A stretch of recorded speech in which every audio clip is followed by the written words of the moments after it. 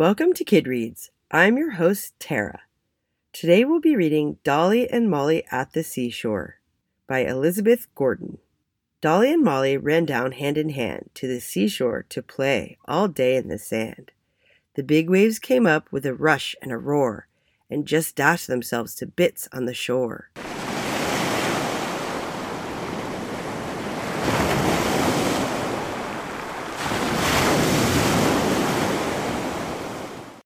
But no one was frightened. The twins didn't care, and the bayberry bush shook the drops from their hair. Said Mr. Sea Turtle, "Climb up on my shell. I'll give you a ride. I can swim very well." But crabbed an old lobster, "Dears, don't you go. Perhaps he can swim, but he's terribly slow." The twins thanked him kindly, but they said they would stay and roll in the sand and build castles and play. This made them as drowsy could be, and then came along the old man of the sea. His two small sea urchins held by the hand, their funny sea legs are so wobbly on land.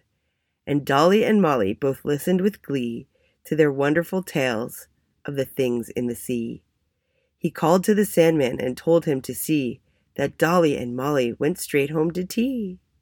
Then jolly old Sun smiled back from the west and said, "It's time for small girlies to rest."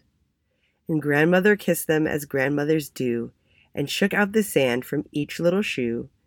And when supper was over and good nights had been said, she tucked them both up in their little white bed.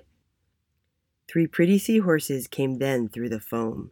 The old man of the sea and the urchins rode home. The end.